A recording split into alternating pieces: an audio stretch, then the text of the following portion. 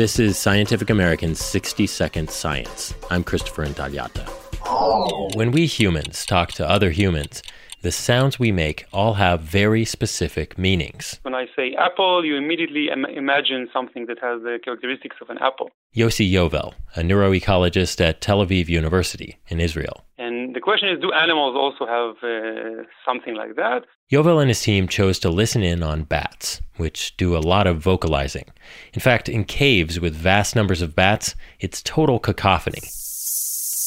It sounds like a crowd in a football stadium before the match has begun or something like that. To simplify the problem, the researchers eavesdropped on a much smaller colony, just 22 Egyptian fruit bats. Over several months, they recorded tens of thousands of calls, along with synced-up video, which allowed them to decipher the speaker, the intended recipient, the situation, and the behavior resulting from each call. They then fed their huge database of calls to computers to test whether machine learning could help make sense of them, using algorithms like the ones used for human speech recognition.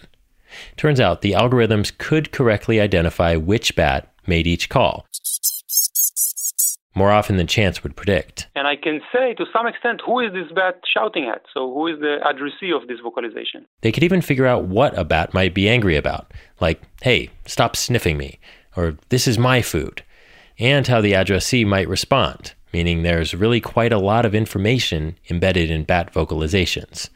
Pretty useful if you live in the dark. The study's in the journal Scientific Reports.